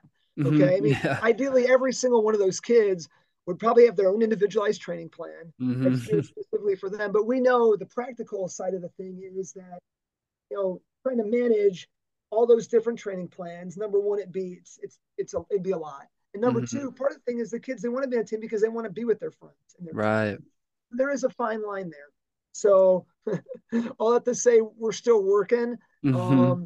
I think there are days where, I guess let me say this. I think sometimes maybe the in between seasons, okay, your winter and your summer, that can be a time where maybe there's a little bit, maybe less structure or Mm-hmm. pressure with the season and that type of thing. Or maybe some of those guys may have that opportunity to do that. Mm-hmm. Uh, I think there are some days where guys really can't go easy enough. Yeah. You know, some of those recovery days. I mean, if they're going 8:30, for some of our top guys, like, well, just getting your recovery and that type of thing, and letting your body Hmm. rest up and all that kind of stuff, getting you ready for the next day, recovering from the workout and that type of thing. So sometimes some of those other guys might be trying to stay in there, and Hmm. again, like you say, it can be tough to kind of balance making sure that everybody kind of gets the recovery that they need, but then you Hmm. also kind of balance that team dynamic as well. Yeah, for sure.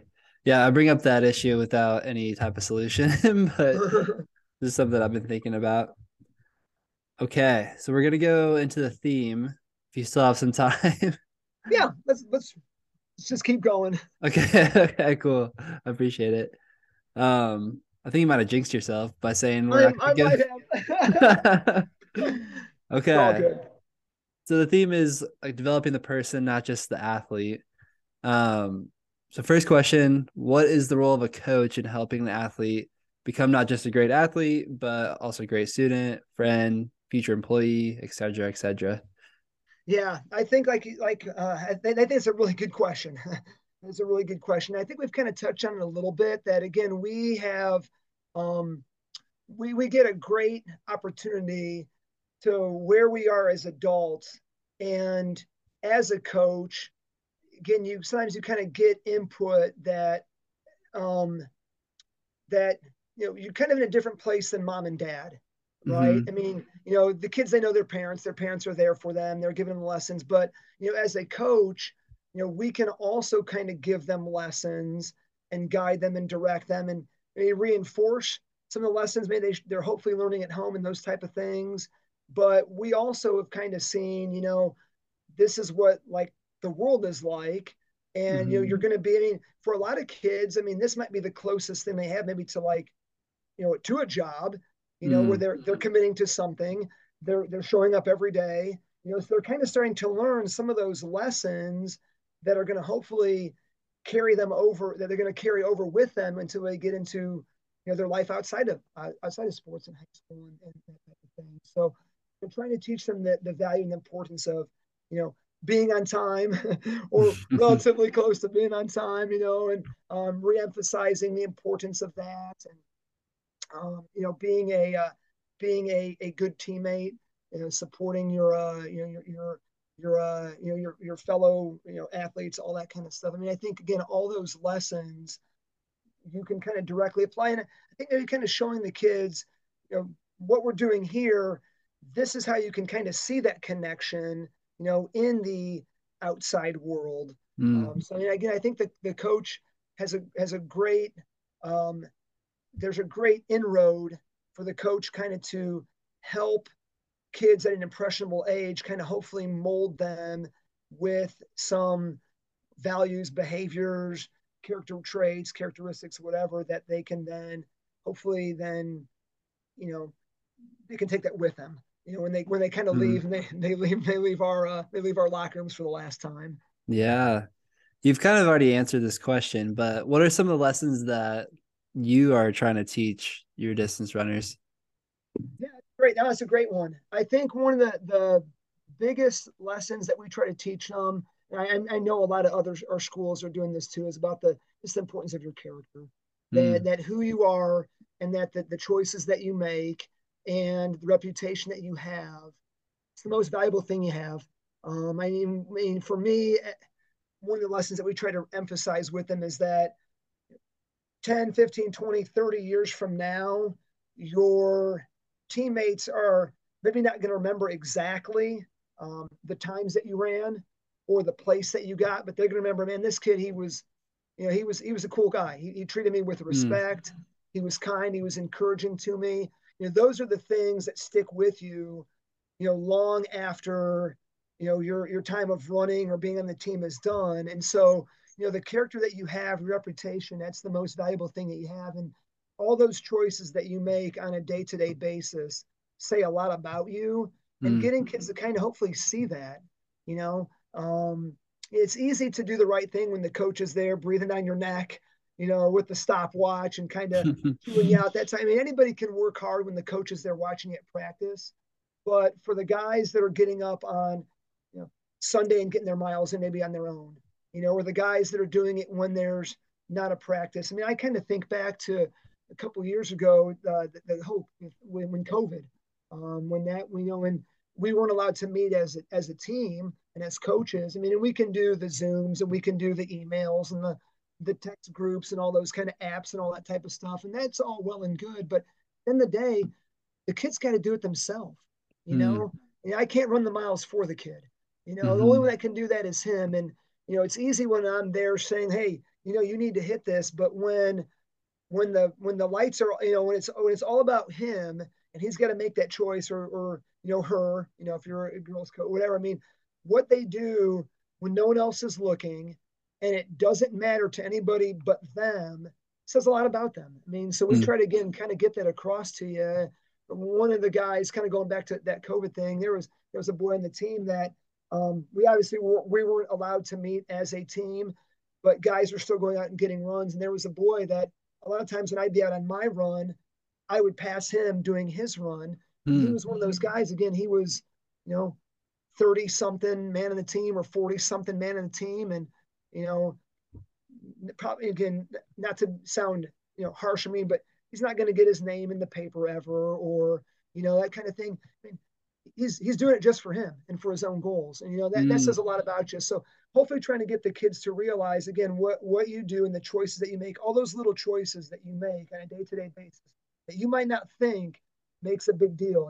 Turning your homework on time, being a good attentive listener in class, how you talk to your teachers and that kind of stuff. All that stuff means a lot, and it says a lot about who you are, and that all kind of helps to shape your character and all that. So, and you kind of got to be intentional, Mm. with what you do. And um, you gotta again, you gotta understand the importance that your character and reputation does stick with you for a long, long time. So Mm. you got to make it count. Yeah, And for sure. try to encourage them and then reinforce them when they hopefully do the right thing. Mm. That that they are kind of growing, and have some grace. Got to have some patience and some forgiveness. Again, they're kids. I mean, as adults, we don't get it right, Yeah. all the time or any of the time ever. So again, I mean, someone who's kind of walked that road before them and kind of lived that, we can be the ones that kind of hopefully help show them that. Yeah.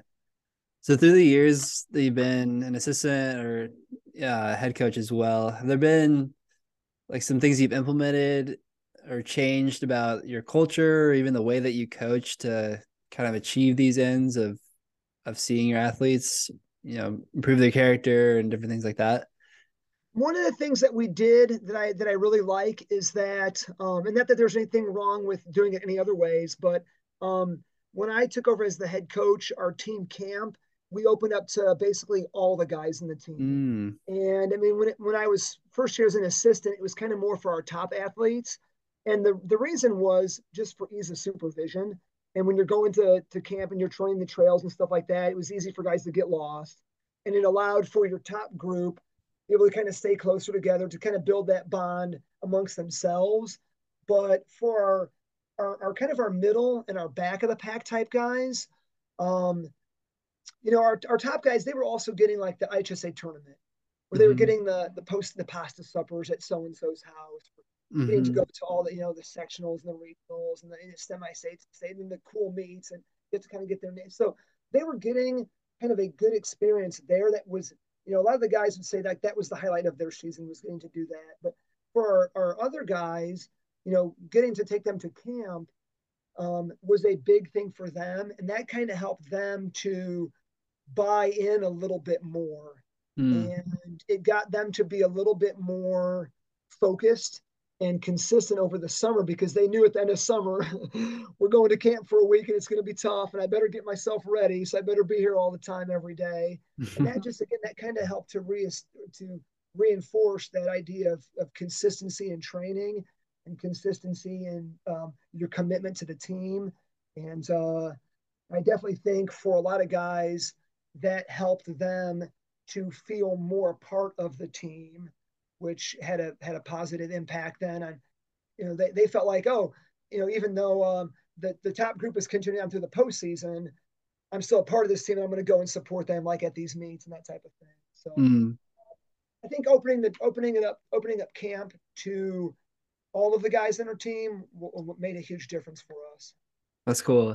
Yeah, I would definitely agree with that. Even from the coach's perspective, like the our team camp was the first time I really got to know like most of the guys on the team. Like I'd been coming to practice for maybe a couple of weeks, through the summer, but that really accelerates that team bonding. And even just thinking back to my own running career, I think some of my fondest memories are from team camp. It's Oh yeah, oh there's yeah, nothing yeah. like it. It's a great opportunity for the coaches to kind of sit around and just connect with some of these other guys. That I mean, once the Mm-hmm. season gets going, obviously as a coach, you care about and coach and work with all athletes of all abilities. But Mm-hmm. sometimes maybe your top athletes tend to take a little bit more of your time, and understandably so, Mm-hmm. But the camp is a great opportunity to kind of get to know maybe some of the other kids and start to form those relationships with them so that they see that you care about them and that you're interested in their progress and growth and development as well. So I think including everybody is definitely a positive thing that coaches should consider.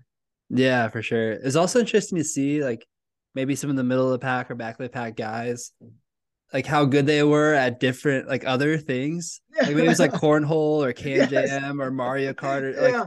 just Oh these yeah. random things. Yeah. Yeah. We go mini golfing. Oh no way. That's fun. Yeah, getting to see him do that, playing ultimate frisbee, of course, Hmm. playing volleyball at the beach, that type of thing. Yeah, so it gave Yeah. those kids a chance to kind of like, oh, this kid he can do that. Oh, that's pretty cool. Yeah, I got to yeah. got to know him a little bit better.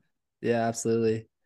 Do you think you can be a great coach without caring about your athletes like as people? Oh gosh, that's a tough question. I Yeah. guess it depends on what you define great. I mean, could you get results?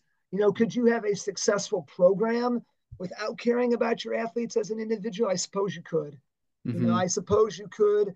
I think we're kind of at a point though where the days are gone where it's like the I'm the coach and you do what I say kind of thing. I mean, I Mm. think, you know, there was a time when that was how a lot of times coaches were perceived. If, whether they did it or not, I think coaches that was a perception. I'm the coach and Mhm. this is the rule and what I say goes and all that kind of stuff. And I think nowadays, um, coaching has had to evolve a little bit. And I mean, I think we wear so many hats and so many different things that we've got to kind of think about and take into consideration when we make our decisions about how we're going to approach the season as a whole, the week on the Mhm. small side of things. I mean, there's a lot of things that just go into that. And Mhm. I think um, a coach would be wise. Let me say it that way. A coach would be wise to um, you know to invest in their athletes on a personal level that's appropriate, of course, Mhm. to care about them and to show they care about them. I think once your athletes know that you care about them, I think that will I think it helps them to buy in a little bit more. um, and I think only good things can kind of come from that. But I mean, I guess you could be good or a great coach and still get results not doing that. But I definitely think the benefits that you would have, I mean, would kind of outweigh that. Yeah.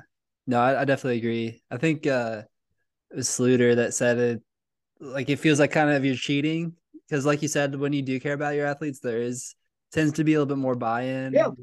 Yeah. It's like Well, and yeah. when they care for each other also, Mm. I mean, again, you're putting yourself in running. You go into a race knowing that you're going to be hurting. I mean, Right. you're not going to avoid it. I mean, it's our sport in some ways is very, very predictable. That at some point during this race, it's going to hurt. I'm going to Hmm. be in some discomfort. It's going to be tough, and you got to find a way to get through that. And sometimes knowing that, like, well, this guy's counting on me, or I'm doing it for him. Having those connections sometimes helps you to find that courage to kind of get through that.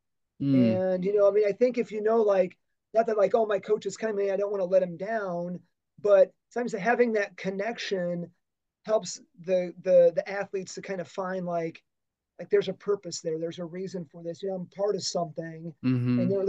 they're maybe a little bit more willing to try to work through some of that because again they care about it and they know that you care about it, they know that you care about them. There's Hmm. times they're willing to they can find a little bit extra level they can kind of get to. Yeah. Yeah, I completely agree with that.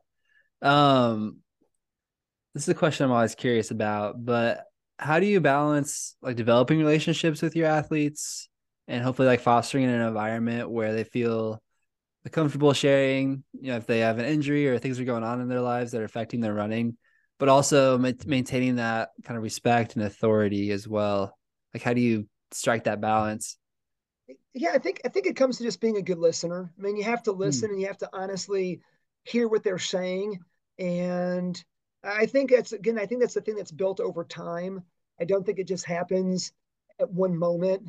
I think Hmm. it's the little investments that you put in every day. I mean, trying to interact with the kids, talking to them, saying hi to them, asking them how their day went, trying to make time to address as many of the kids as you can. Again, I know you guys are in a unique situation where you have a lot of kids. I mean, there Hmm. might be some days where you might not get to talk to every single kid individually, but I mean, trying to make a point to um, interact with, as many of the kids as you can, to let them know that you care, that they know that you honestly do care. I mean, because again, they can see through they can see through the facade very easily, and they know when you're being Yeah. real, when you're being fake. I mean, so they can kind of see that they get that, but they also know that at the end of the day, I think there's some openness and transparency that you have to have also. I think coaches to an extent. I mean, I'll talk with my boys sometimes about some of the decisions that go into like why we're doing this workout here and why we're doing this and those kind of things. And Hmm. um, you know, pull back the curtain a little bit at some point to kind of let them see, like, hey, this is why I'm doing this. You may not have to agree, but I think it's going to be for the best in this way. And then guys can be like, okay, yeah, I might not agree with that, but I respect where coach is coming from, and they Hmm. can kind of see that that you've got those decisions to make and all that type of thing. So, but I think it comes down to just listening, and I Hmm. think it comes down to trying to get to know the kids, as best as you can within reason. Hmm. Uh, and not that you're going to go, you know, hang out with them, that type of thing, but that you're going Yeah. to, you care about what they're doing, this kid's in band. Well, how did your concert go? Or this kid Mm. does, you know, uh, science Olympiad, how was your competition? And, again, knowing their names. I think one thing that's gone a long ways too is like knowing kids' PRs. That if you Mm. can kind of remember what their PRs, so that when they finish, you're like that you'd have to go back. I mean, sometimes you have to go obviously and go back, but like the kids like, oh yeah, my coach knows what my PR is. He's got all my Yeah. time. What I ran at this meet, like they know that you care about them. And just takes a little bit of work, but I mean, I think if you're doing it, I mean, I think you'll enjoy doing it. Yeah, absolutely. I think that's spot on, especially with a bigger program. I think those little things go a long way. I know like when I first started out, I just tried to make a point to learn all their names and it took forever. So I'm like Yeah. just terrible with names naturally. But yeah, even just knowing little things, the little small conversations you have, remembering those, I think that's really Yeah, good advice it goes a long way. It goes for a long sure. way. It's again, it's those little things, the day to day little things that again you might not realize it, but it adds up. It's that being that consistency and that just again those little everyday moments. Yeah. When your athletes look back at their time in your program, what do you hope that they either remember or take away from their time with you in the Oh program? gosh, that's a good one also. Hopefully that they found a place where they could be part of something that was bigger than them. They Mm. could be a part of, they could belong to something. That's one of the things I've always hoped as a coach that we could provide for our student athletes. And I know that again, I'm not perfect. I mean, we've made mistakes and all that kind of stuff, but we try to hopefully provide an environment again where young men for a couple years feel like they're part of something that's bigger than them, that Mm. what they do with their time, that it matters, and that it hopefully that it matters to them and to me. And again, I know that I'm kind of in um, I'm fortunate to be in the position that I'm in at Valparaiso, that um, a lot of our tradition comes from before me. I mean, Mm. it might be a little bit different where you're at a place where you're trying to kind of grow that from the ground up. But again, Valpo has been a high school that again it's for its history has had success. And I know again kind of stand on the shoulders of those that came before us. And again, I know I kind of had that already kind of built in a lot of ways when I came in. So again, kind of for the boys that there's this sense that like I'm a part of something special. I mean Mm-hmm. that I'm a part of something that's bigger than me, and hopefully that they again that what they feel like that their time has been, um, they've been able to kind of contribute to that. Yeah. That they got to be a part of something bigger than themselves, basically. You know that what they Yeah. did at their time mattered. That they just weren't just floating through high school. They were a part of something. That's cool. Yeah, I feel like most of the things I remember from high school weren't necessarily in the classroom, but it's that, yeah, the time spent on the team, building those relationships and the things we accomplished. Yeah, I Uh, guess I'll say one other thing about that too. yeah. That they look back and they can kind of say, you know what, that I miss it. Mm. That would be a great thing too for me. That they can look back and they can say, oh gosh, I mean, some of those morning practices, oh, I didn't like getting up that early. And some of those runs, like at the dunes or the state park, I mean, it was tough, and it was Hmm. the hills, and it was the sand, it was challenging. Or oh man, running all those miles in the summer, like. But they can look back and they can say with maturity, like, yeah, it was tough, but I miss it. I Hmm. miss that. And then that it meant something to them. Yeah, So that's good. that's kind of what I'm hoping that they get out of it, that it was something that when they leave, that they will miss it because it did matter and it did have value to their couple years of high school. Yeah, absolutely. I feel like those are things that you don't realize until later. Yeah. That maybe you Yeah. do miss it, or you, Yeah. yeah, wish you could be back Yeah. there. Yeah. Okay, so we finally arrived. This is my last question. All right. All right. Just a little over time. That's all right. It was worth it. And like I said, it's been a blast. I'm so Yeah, what you invited me to do this. And it went by so quickly too. I know, right? Time has flown by, but Yeah, we're almost at 2 hours. That's crazy. yeah, it's very crazy. Okay, so outside of fast times and accomplishments, what motivates you as a coach? Oh gosh, that's a good one. That's a tough one too. Um, Again, the team does. Okay, having again, hopefully trying to have a team that again, like I said, that the guys can be a part of and feel like Hmm. they're part of something. Um, but for me, one of the things that I like to see and is motivating to me is the growth of the individual. Mm. And that when they come into the program, hopefully that they leave in and they've grown through the program.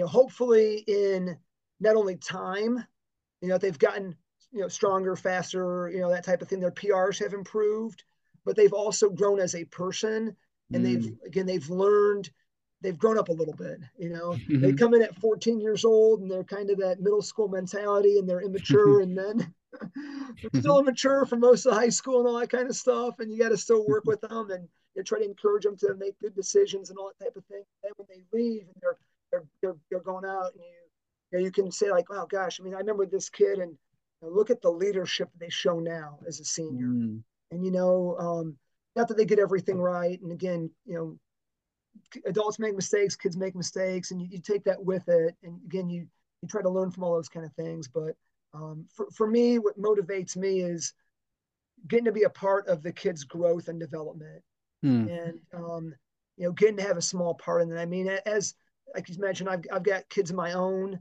I mean, what's the most valuable thing you have is your kids, Mm. and the opportunity I get to invest in the lives of these kids, that the parents and the school, has put the trust in me to be able to Mm. play the role that I get to play. I mean, it's very humbling, you Mm. know. And again, being at Valpo, I mean, this is like I said. I mean, I'm here. Who knows how long I'm here? For as many years as I am, that I get to play a part in the history and the tradition of this. And someday somebody else is going to take over when I'm gone.